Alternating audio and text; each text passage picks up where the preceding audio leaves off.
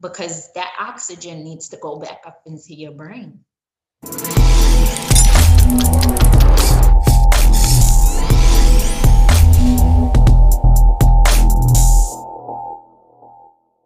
And as a yoga teacher and somebody that also does life coaching and whatnot, breathing techniques are kind of like a controversial almost. Some people think they're great. Some people think it's all horseshit. Um, how can you use your breath to kind of regulate stress, or is that kind of just a myth? That is far from a myth. Um, when, wow. Okay. So I can tell about my experience. I never used to be mindful. I was always in my head and I wasn't breathing.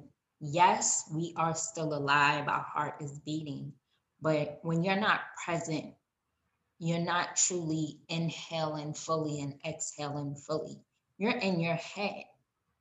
Um, and the breathing techniques bring you back down into your body. And like we have things called the Nadi Shodhana, which you will have a certain hand mudra and you would close the right, inhale through the left, close the left, and exhale and keep doing it for about 10 to 15 rounds. And that balances out your masculine and your feminine energy, or it just balances out your energy. Your left side is more of your relaxed side, and your right side is more of the active. So if you need a balance of both, where you're just stressed out, it will balance your body. So no, breathing exercises is not horseshit, and it will help you to also with people and their emotions. If people are always reacting when shit shows happen outside of them, they need to breathe.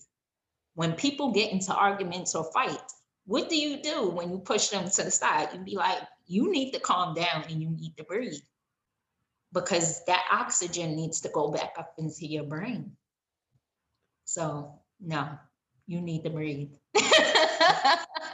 Absolutely. I think it's just kind of like you said, if you're not mindful, if you're just kind of you're so caught up in being busy, you don't think, just take time to just even just breathe through your nose. So many people just never even use half of what your breathing system's for. Mm-hmm.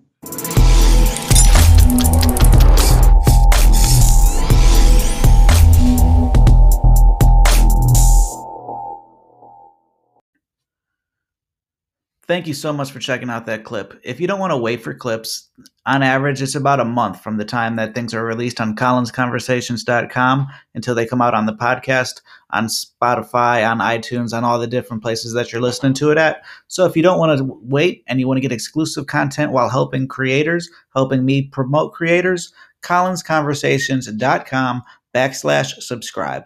$2 a month, $13 a year, or $22 for lifetime access. Never have to pay again, and really help out the show. Thanks for listening. See you next episode.